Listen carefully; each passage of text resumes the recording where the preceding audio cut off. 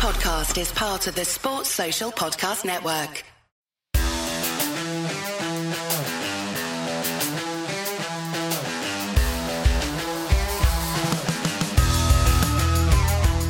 Hello and welcome to the It's All Cobblers to Me preview show. I'm Danny Brothers and I'm here to look ahead to our trip all the way down to St James's Park and to Exeter City this weekend. Joining me to do that this week, please welcome a very special guest to the preview show. We've got Mr. John Beer from the excellent podcast My New Football Club. How are you doing, John? Oh, good, thanks. How are you? Yeah, good. Not quite as good as you, I guess, from after Tuesday night, but we'll come on to it. You must still be on a bit of cloud nine after your cup win over Luton, which we'll talk about probably a little bit later on. But firstly, your time supporting Exeter, can you just tell us a little bit about that? Any favourite memories from games against the Cobblers? Yeah, I've got some bad memories as well against the Cobblers, but well, probably most. I can't think what you're talking about. Yeah, but no. So I started going. So I went to my first Exeter City game when I was 2 years old or 3 years old. My dad took me with some toy cars, and I sort of sat in the seat and played with them. Didn't really pay much attention, but mainly started following in and around sort of 2007-8 was my first sort of half season ticket. So like when I was 7 years old, and then sort of had a season ticket every season since. Seen a lot of lows. A lot of highs as well in comparison to most of Exeter City's history. Probably the most successful period of Exeter City history ever. I've seen some great managers, seen some great players, really good academy prospects. But overall, my experience supporting as an Exeter City supporter, has been really positive. But I know a lot of Exeter City fans won't have the same opinion. So you're coming into it essentially when you're conference, just coming out of the conference. So you've won the playoffs. My first season was us in the conference. Lost the first playoffs to Morecambe. Then we beat Cambridge the year after to get into League Two, and then straight back up into League One. Finished second, and then stayed up just about on the last day. First season of League One.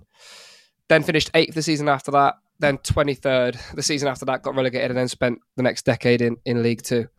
Until a couple of seasons ago. Nice, good stuff. So your podcast then, for anyone who doesn't know about My New Football Club, can you just give us a bit of background about that? How did it start? How did you end up getting involved? Yeah, it was bizarre, really. So I think David Earl and Joe Wilkinson, who a lot of people will know as British comedians, find them on Afterlife and all sorts of things like that on Netflix as well. David had sort of moved down to Devon and thought, well, I need to support a team. He sort of became disenfranchised, disinterested in Manchester United. Didn't feel like part of the club. So he thought, right, let me go support someone maybe lower down the football pyramid. And then he put a poll out on Twitter, which Exeter City came out on top of out of the 3 Devon clubs. So he went along and then fell in love. Started a podcast with Joe.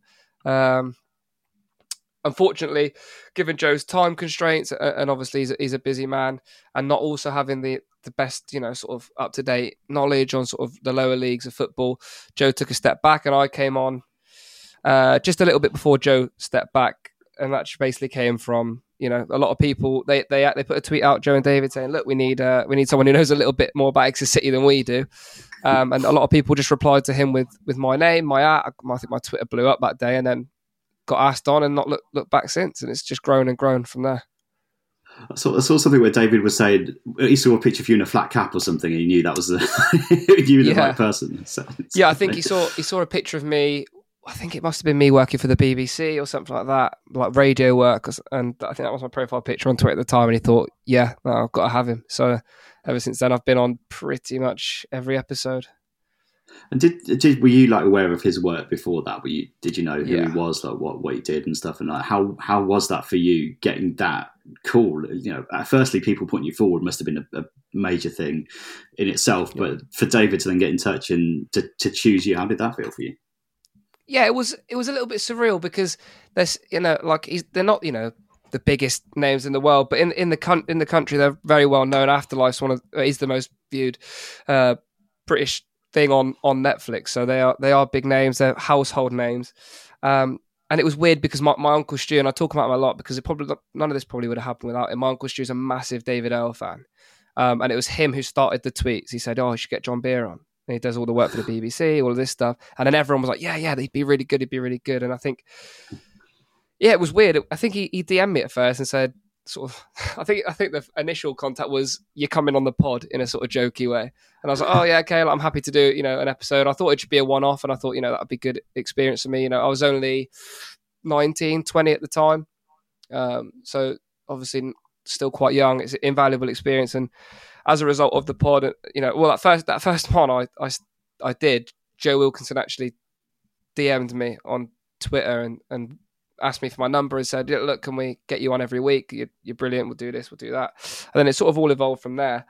But yeah, some of the contacts that I've made and some of the career paths that have opened up as a result have been really good. And obviously being only 21, about to turn 22 now, it's been a real blessing, a real lucky break.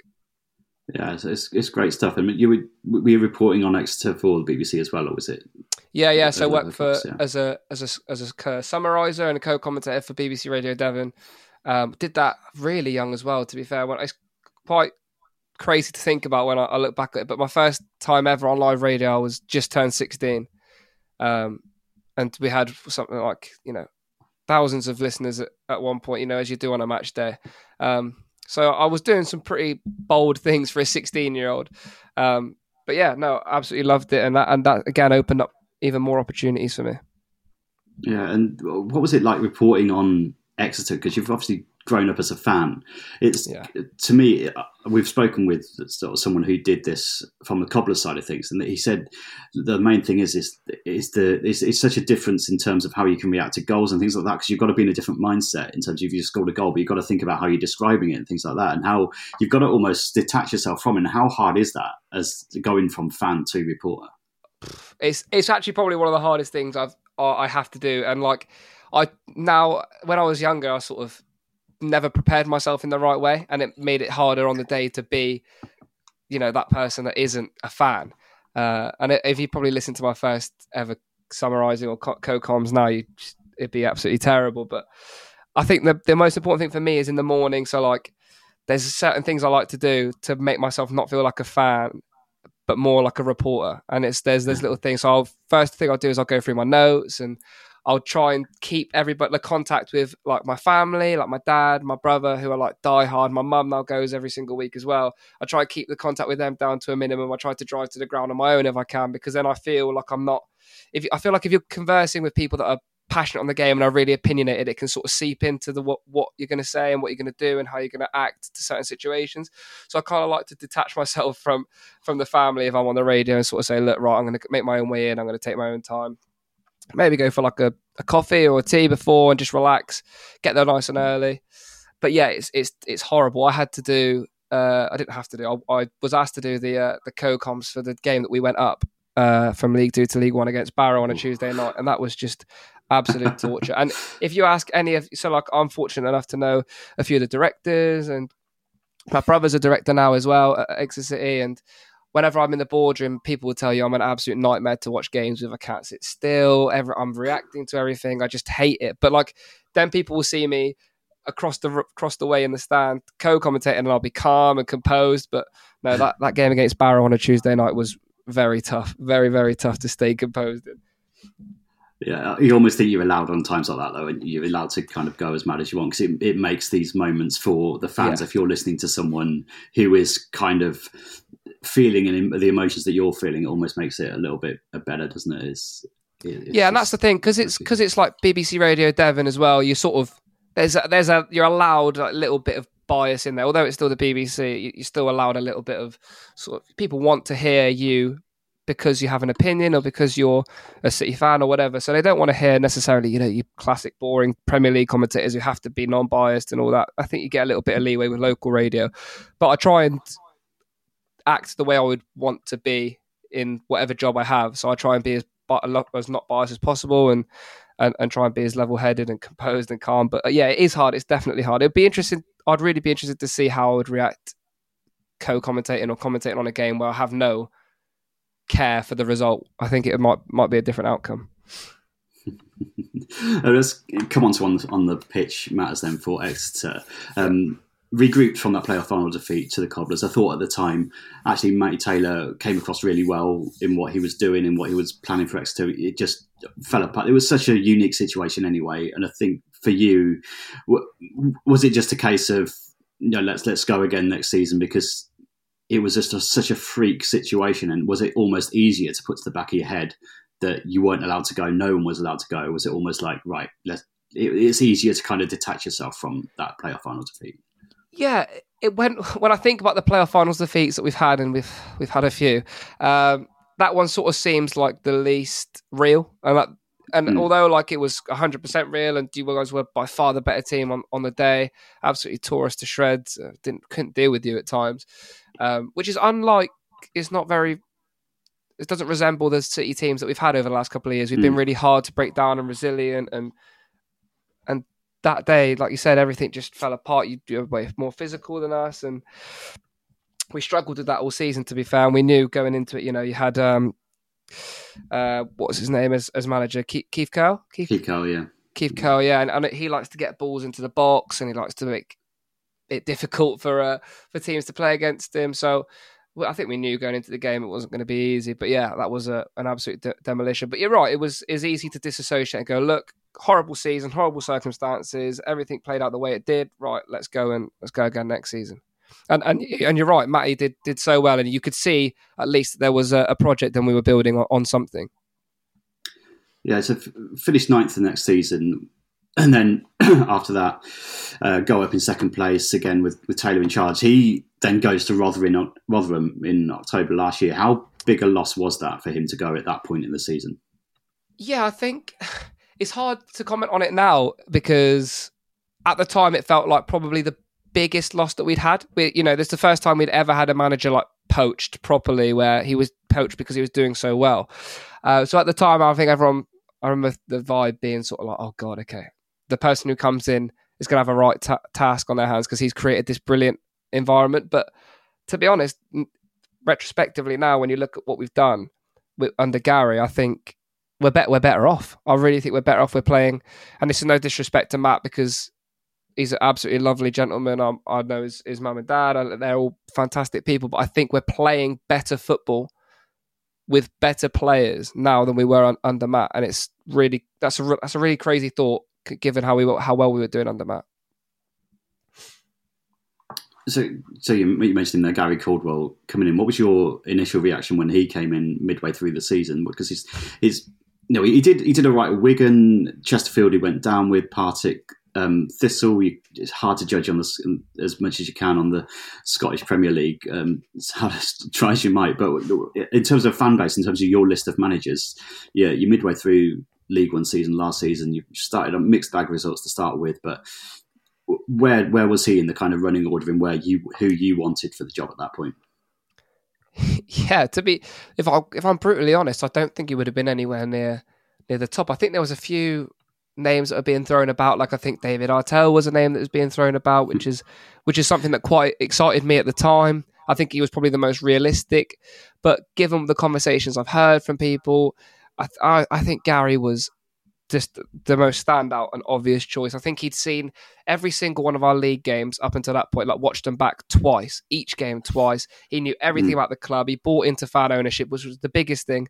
The biggest thing we wanted was a manager that believed in playing youth players and believed in the model. He ticked both those boxes. And I mean, the way he spoke in those interviews must have really won them over, because he wouldn't have been anywhere near the favourites, I think, for the managerial position at that time. Straight into it as well, he had a Devon derby within a couple of games, losing at Plymouth. Was that kind of not acceptable, but more acceptable than it would usually have been, just because it's straight off the back, it's only his second game in charge? Yeah, so I think he had the horrible start to his Exeter City life in terms of games. I think he had Derby away on a Tuesday night, which was his first game, which I went to, and I thought, oh God, okay, well, we've not played very well, but we've got a draw. We've hung on in there. We clinged on by the skin of our teeth, and then we went down to Plymouth, and and I'm not even joking, in that week period, you could already see, wow, okay, we're playing differently. The identity is different. It wasn't working as effectively as it is now, but we played, although I think we lost 4-2 down there. Even though we lost 4-2, we played really well, took the lead twice. down there against what ultimately ended up being, League One champions. So you could see straight away that there was a philosophy and identity, but there was definitely a ropey period after that where sort of results weren't fantastic. We weren't doing great. We had a horrible preseason this preseason, couldn't defend for love nor money. And then all of a sudden you step into the league and we came out flying up the block, scored the first goal in the whole of the Football League about 46 seconds in, and haven't really looked back since. And I think after those first few games of this season, he really, really won back the fan base that sort of were questioning whether he should have been the manager or not. And now, I mean, I don't know if you've seen the clips on social media, but the atmosphere at SJP is just unbelievable. I've never seen anything like it. And the club right now and the manager and a set of players is quickly becoming mine and a lot of people's favourite period at the club because it just looks unbelievable down there. Towards the end of last season as well, you've lost 6 in a row as well. Was there any? There's a 6-0 at Ipswich that it thrown in for good measure there as well. What was going on there? Was that just a experimenting to plan for next season? Was there any worries at that point about Coldwell? Yeah, I think there was actually. If I'm completely honest, I think that period I can't quite remember the period that well, but I think we had 8 games, 6 of which were all of the top 6 at that period of time, and it was relentless. I think we had Barnsley, Bolton, Peterborough, Plymouth, Derby, Sheffield Wednesday, Ipswich, all in the space of about a couple on a Tuesday night, and it was crazy. And I think we had said to ourselves before that run of games, if we're near enough safe by then, he's done his job. He's fine, and we were safe by that point. As soon as we beat Barnsley, we were pretty much mathematically safe, and then we just needed a couple of points, which we managed to do. And ultimately, despite maybe we had a key player in Giovanni Brown miss half of the season because of an off-field incident, and we had a lot of key players missing towards the end of that season as well. So to do as well as we did and stay up and be comfortably up with the squad that we had, I think he did more than enough. And we obviously what happened in the summer with losing pretty much half or near enough the whole squad, and to bring in the players he has and recruit as well as he has, and a lot of credit has to go to Marcus Flitcroft as well, our director of football. I believe he is now and head of recruitment, because he is superb. We'll come back and talk more about that in a second. We'll go to a quick break and we'll be back with more from John after this.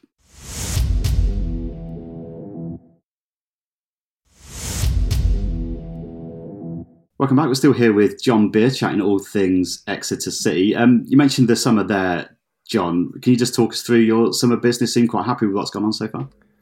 Yeah. I mean, off the top of my head, the main standout player that we brought in over the summer has been Tom Carroll. Exceptional. He's genuinely the best player I think I've ever seen play at Exeter City. Really?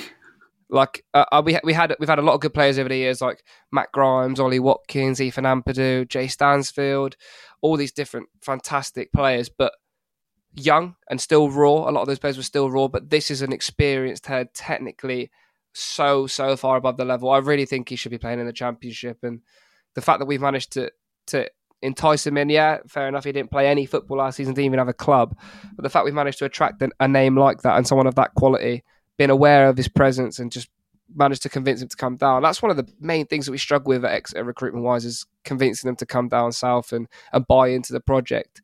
I think Gary has mentioned a couple of times how every player takes about 3 questionnaires. They do a fit and proper check, not only physically but mentally, to see if this is the right kind of person that we want at the football club, because we just can't afford to take risks on things like that. We don't have the money, first of all, to be paying for someone to be here that doesn't want to be here. The budget's touched tight, and you've got to be sensible. And also, you want people that want to play for you, and Gary's a big believer in that, and play for him. They need to buy into him, the system, the club, the model, the fan base. And I think everyone that he's brought in has done so. We brought in Jack Aitchison, who I know had plenty of interest from teams, one team in the division above and a couple of other teams in League One. So we're managing to attract players that we haven't done in the past, have got a point to prove and want to spin their career around. And that's what we're very good at.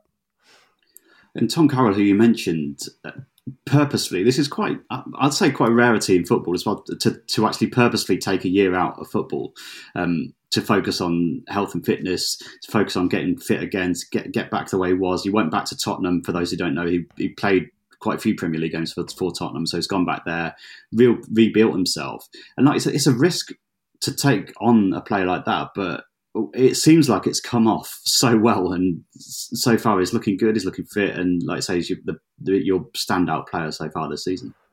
Yeah. Oh my God, he's been superb, and that's something that we've had to do at Exeter, to be fair, over the years, is take risks on players, because unfortunately we haven't got anywhere near a competitive budget for League One. I think we've got the second smallest budget in the division, and it just seems like when we take a risk, it's not just a risk; it's a calculated risk. It's one that is thought of, and if it doesn't work, we've still got players that can step into his position. So, for example, we signed Tom Carroll, but we also signed Reece Cole, who was at Hayes and Yedding on a free transfer. Very similar player, younger, not as much experience, but a similar player. So if Tom Carroll isn't fit or can't play, there's not a void there. We've got someone to fit that position.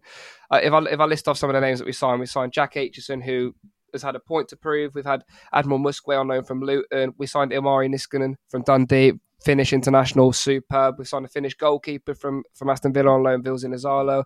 But the best of the lot of the signings that were on loan is Ryan Trevitt from Brentford. And if there's any Cobblers fans listening, I don't know if he'll play, actually, because we're absolutely ravaged by injuries, and I think he's one of them. But if he was to be playing, he's a superb player, and he will be playing at the very top level, I would assume, in the very near future. But yeah, we've recruited extremely well again this summer, and it seems like, as an Exeter City fan, we keep saying that every single season.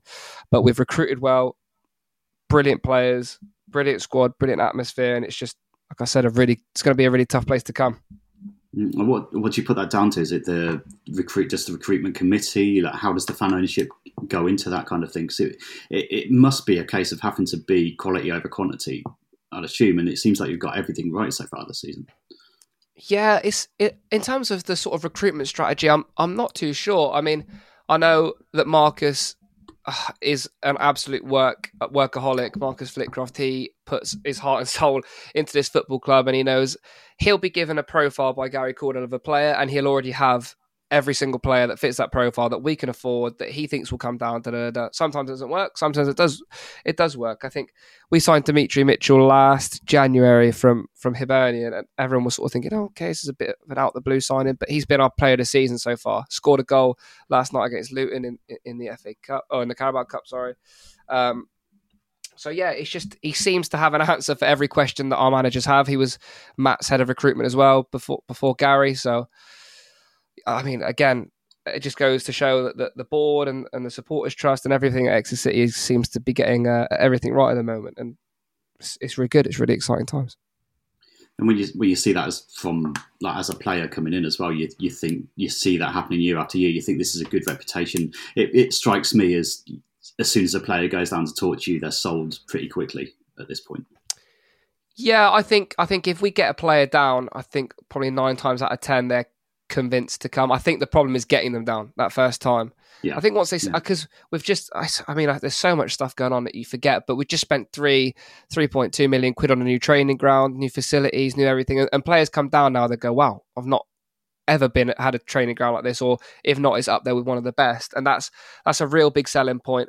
SJP is selling out every single week, near enough, in the home side anyway. So it's a really attractive place to come and play football, and I think it's really important that we keep it, maintain it like that. And even if we're not, top 6 or wherever, the silly ambitions that people might have, because, as an Exeter City fan, those are really high and silly ambitions. We've never finished above 8th ever in our history above 8th in League One or the equivalent. So, you can dream, but I think so long as we can just make it an attractive proposition for players to come and play at, that's our main goal at the moment, and just to be as sustainable as possible in League One. You mentioned Admiral Musquay, that he was one of our targets, rumoured, quite close to the deadline and things like that. I know he's been injured a little bit. Is he going to be back for the weekend? Yes. So from what I hear, he's sort of hoping to be back in training this week. I don't think he'll start, and if he does make an appearance, it'll be almost certainly off the bench. Will he even make the bench? I don't know just yet. We haven't had the report from Gary this week on injuries just yet. But from what I saw of him at Burton, he's exactly what we need. What we're missing is a little bit of teeth and grit up front. Someone who's going to get in the 6-yard box and poach something, because we keep getting the ball in there, but it seems to be like no one's quite there to get on it. And from what I saw at Burton, in about 20 minutes, he had 2 that he probably should have scored and killed the game off. Is he young? Yes. Is he inexperienced? Yeah. And that's probably why, he's not going to score every chance that falls to him in the box, but he seems like he's exactly what we need. If he stands in that 6-yard box, he'll get goals for us. So it does seem to be, from reading your forums and stuff, that's the one thing you're missing, is just converting chances. But still, cracking starts the season, 3-0 win at Wycombe to start off with. You got draw against Blackpool, you've lost to Portsmouth, but a group of 3 wins. Carlisle 2-0 away from home, beating Reading 2-1 and then beating Burton. You've got win against Cheltenham in there as well. After that Cheltenham game, you were top of the league. I mean, when you are at that point, I know it's early doors, but as a fan base, is this the point where you start to think, maybe it is the chance to get into them playoffs and to have a go this season? Or is it more of a realistic feeling of, it'll even itself out in a little bit, and, as long as we stay up there and keep performing well, that we're happy with that? It's such an interesting question, because I mean, if you look at my social medias, I get pelters every week for being the most negative or pessimistic Exeter City fan there is. But I really think the division is wide open this season. I think anyone can really beat anyone. And I know people say that about any league all the time, and it's such a crap cliche, but I really do think. I mean, I've been lucky enough to see Burton play on a few occasions. I've got a few mates that are Burton fans, and I've seen a few other League One games, and like Port Vale were below us second the night that they played Burton, and they weren't anything special. And there's a few teams that I've seen and thought, oh, okay, well, if they're second and they're beating these kind of teams, then maybe the division is more open than I first thought. I think this is a really good chance for us to get into the top 6. Do I think we'll do it? Probably not. But we've certainly got a squad of players. If we can keep everybody fit, which we're struggling to do at the moment, I really think we'll give it a good crack. And I think we'll be looking up rather than down, hopefully, come the end of the season, which is a positive. Yeah, it does feel like that kind of season, doesn't it? That on the night anyone could beat anyone. It is a chance for, a club of our, I guess, similar size, and it won't be us, but a similar size to us, your Port Vales, your Exeters, for someone to actually have a run and to go and upset the odds a little bit. Because on the day, like anyone's beatable in this league, and we've both proven our wins over Peterborough and like many results throughout the season so far have proven that.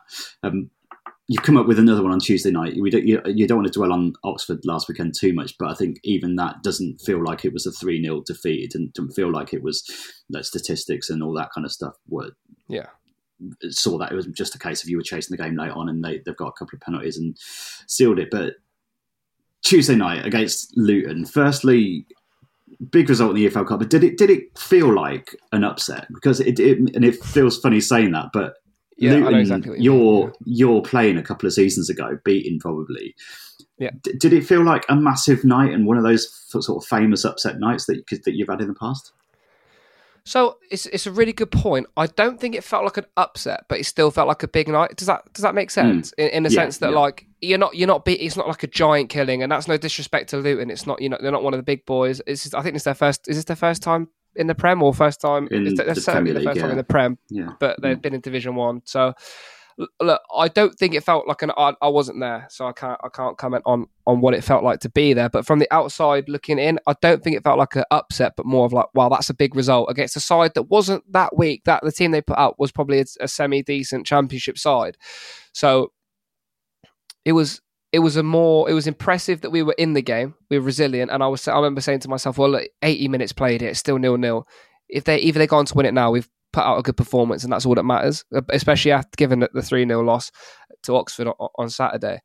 But to go and beat them, I think it feels more like a big result than an upset, and a really, hopefully, pivotal point in the season that makes us believe well and truly that we can go on and compete near the top end of the league. Anyone you'd fancy in the next round? Obviously, there's games going on as we speak, but anybody you can pick out as a third round opponent you'd really want? Yeah, there's a couple. So I live in Manchester, so like Man United away or Man City away. Lovely, that would be great. Or Liverpool or Everton, because I'd like to go to Goodison before it's knocked down if I could. And Liverpool, sort of another big one. I'd quite like Newcastle away as well. There's quite a few clubs that I'd like. But to be honest, I'm just happy to be there, and whoever we get will hopefully give it a good game and make a good account of ourselves, hopefully. So I'll give you the choice: cup run, EFL Cup run. You get to quarterfinals, semi-finals, or guaranteed top 6. Which one would you take? Guaranteed top 6. No brainer. I mean, because at that point, my dad says this all the time, and I love it because it's so true. The playoffs are a lottery. It doesn't matter going into it really what. So obviously there's statistics, the team that finish in the bottom of the playoffs are normally the team that have snuck in or in the best form, whatever. But I think realistically, once you're in there over 2 legs, it's a lottery. And in the final, yourselves, it's definitely a complete lottery. So the main thing about getting into the playoffs this season would be that it's our highest ever finish and that we're building something again. And I'd happily sit in League One for another 10 years if it means we're sustainable, we're not throwing money we don't have at it, and we give the best chance for the football club to survive, thrive, and then hopefully be successful. And that's exactly what you're doing. I mean, teams like us come up and look at you as that's who we want to emulate, because the model of the club, everything like you say in terms of signing players is you've got a list of players. If that one doesn't work, you're bringing in the next one. If someone leaves, you identify who it is straight away. It's something that clubs have done higher up the divisions, and it's good to see you do that and to build that. And nights like Tuesday night are going to help as well financially, I'm guessing. But 20 years now fan owned, which seems mad. It feels like you were one of the first to do it. But how have you done that? How have you kept it going? How has it felt as fans? Has it been sticking points, or how is the whole journey going as a fan owned club? Yeah, I mean, I don't think people would have anticipated 20 years ago, whenever we officially became owners of the club, that it would go the way it has.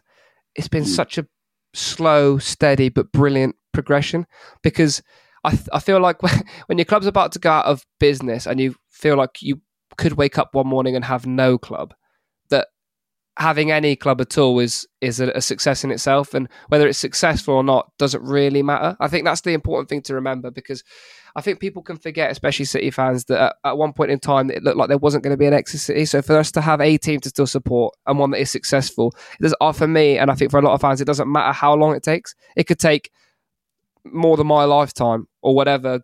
However long it's going to take, it doesn't matter. So long as there's a club there that's competitive, it's not spending beyond its means, it's doing things the right way. Because a lot of people say, well, other teams aren't doing things the right way and other people are spending money they don't have. Well, that's great, but if you've got to be one of the first to start doing things properly so people can follow suit. And I think it's going to take a few more instances like your Boltons and things like that, where people start to think, right, okay, we need to start looking after what these football clubs are, and it's not just a toy for some rich business owner to come and play with. This is people's lives. And I mean, I know firsthand, for my dad alone and other people, this, my dad says he works during the week so he can watch Exeter City, and that's it. That's what he loves to do. And for that to be taken away from him, I mean, it was bad enough during COVID. We saw the effect it had on people during COVID, and it's the fan ownership for us has been brilliant. You need to properly buy into it. You can't do it half. You can't do half a job. You've got to properly do it. Have a proper plan, and however long that plan takes to execute, then you have to stick to it. But you just have to be patient. And I think City fans were willing to be patient as a result of what had happened all those years ago.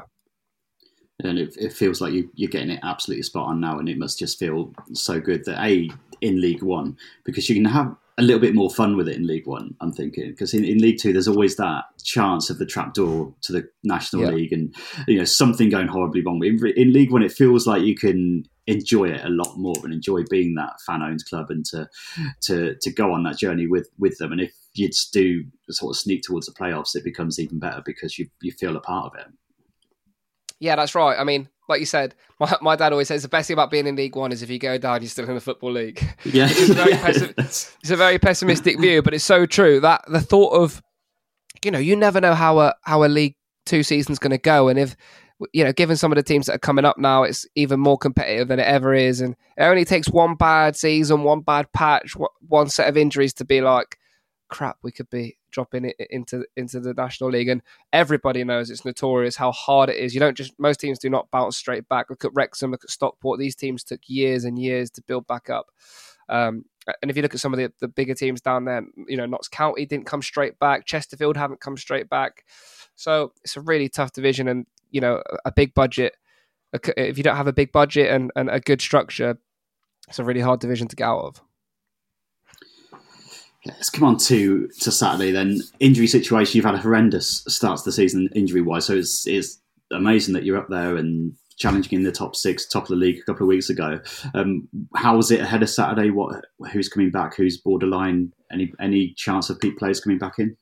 So I think the only players looking to be back fully fit will be sort of James Scott, striker. I think Jack Aitchison's still out after a hernia operation. Ilmari Niskanen, our Finnish international, is still sort of struggling with a broken / dislocated / I don't know, sort of collarbone issue that they don't know whether to have surgery on or not. Admiral Musquet, I think, is just returning to full training this week. We've had Harry Kite just come back from injury, who's been a big miss. He's a solid midfielder. Ryan Trevitt looks like he's probably going to miss the weekend. So a lot of injuries. But given all of that, we've got some really good players to come in and take their place. And at the moment, some of the players don't look like they want to give up their shirts. So I think the injury situation is just... I mean, it got really bad against Leyton Orient. I mean, we had to play a 16-year-old and give him his debut because we literally had nobody else. But other than that, I think we still have a really strong side, a really competitive squad out, and I think it'll be a really good game. Am I clutching at straws to think after the Lord Mayor show, is Luton a Lord Mayor show? I don't know at this point. Is there any chance of that drop off after that big night on Tuesday?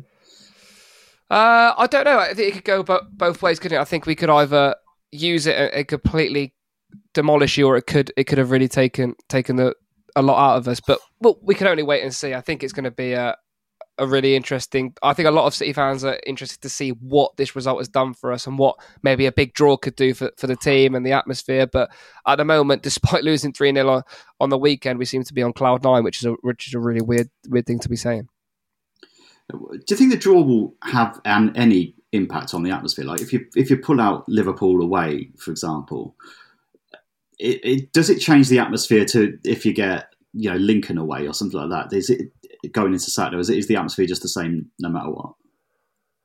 No, I think the atmosphere will change. So I think if we get somebody like Mansfield or Port Vale is still in it. I think if we get someone that we've played a lot recently, I think the atmosphere would just be the same as what it normally is, which is excellent.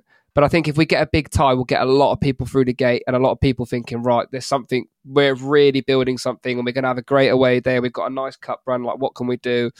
I think the result will only enhance the atmosphere. If not, it will just be the same. And it'll be, that big bank at the moment has been deafening. And I've spoken to players that have played against us in recent years, and they say that that big bank really feels like it's sucking the ball into the back of the net at times. So it's a really difficult place to come, and I think your boys will be in for a tough game.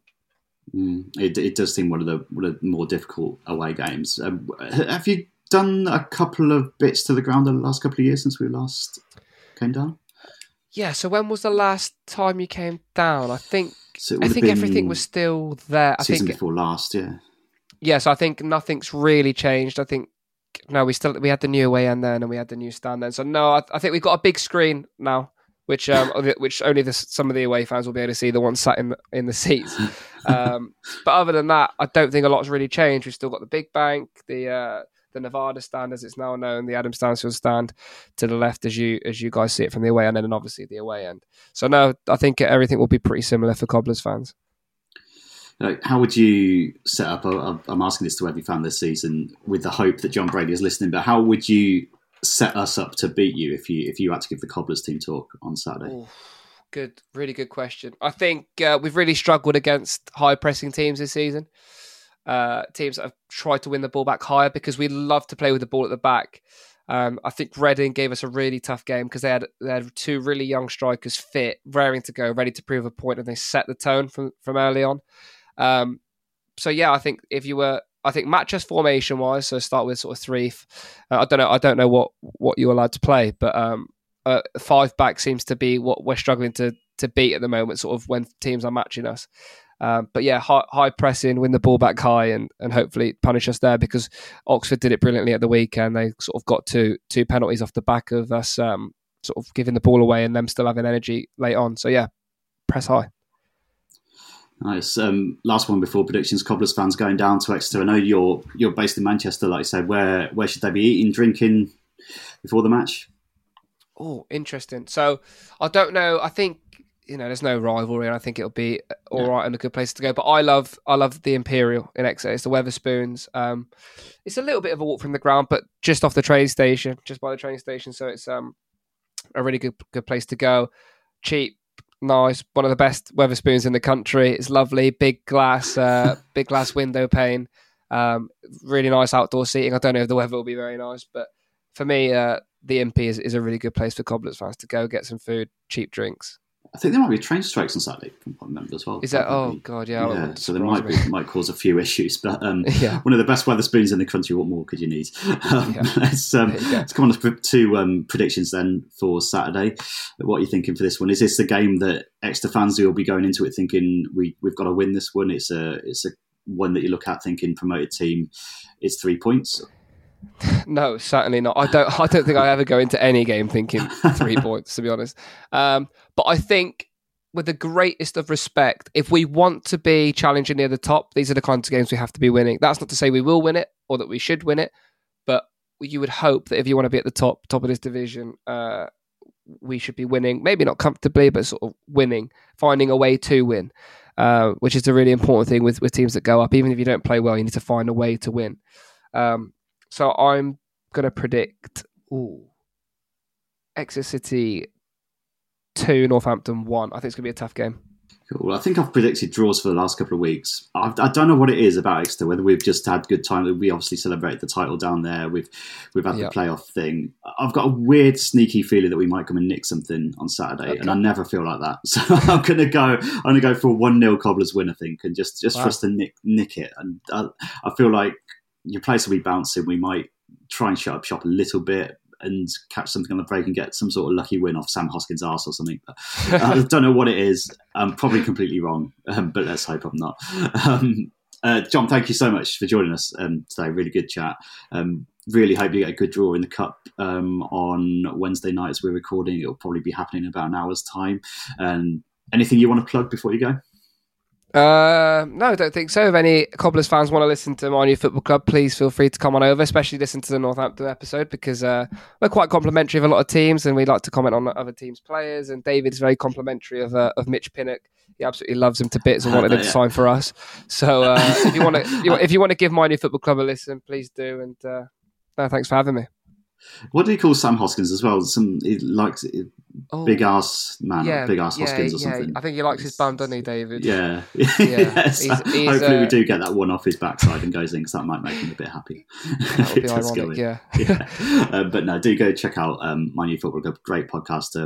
You'll be reflecting on the weekend's game after that, I assume. But yeah, thank you, John. Really, really good. Appreciate that, you coming on.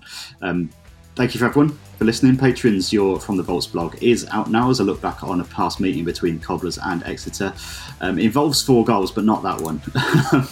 Our match preview is also up on cobblerstome.com. Good luck to the Cobblers this weekend, and of course to NTFC Women, who host Leek Town in the FA Women's National League Plate on Sunday at 2 p.m. at Fernie Fields. Do get on down there to support them if you can. We'll be back on Tuesday as usual with all our reaction to those weekend games. We'll see you then.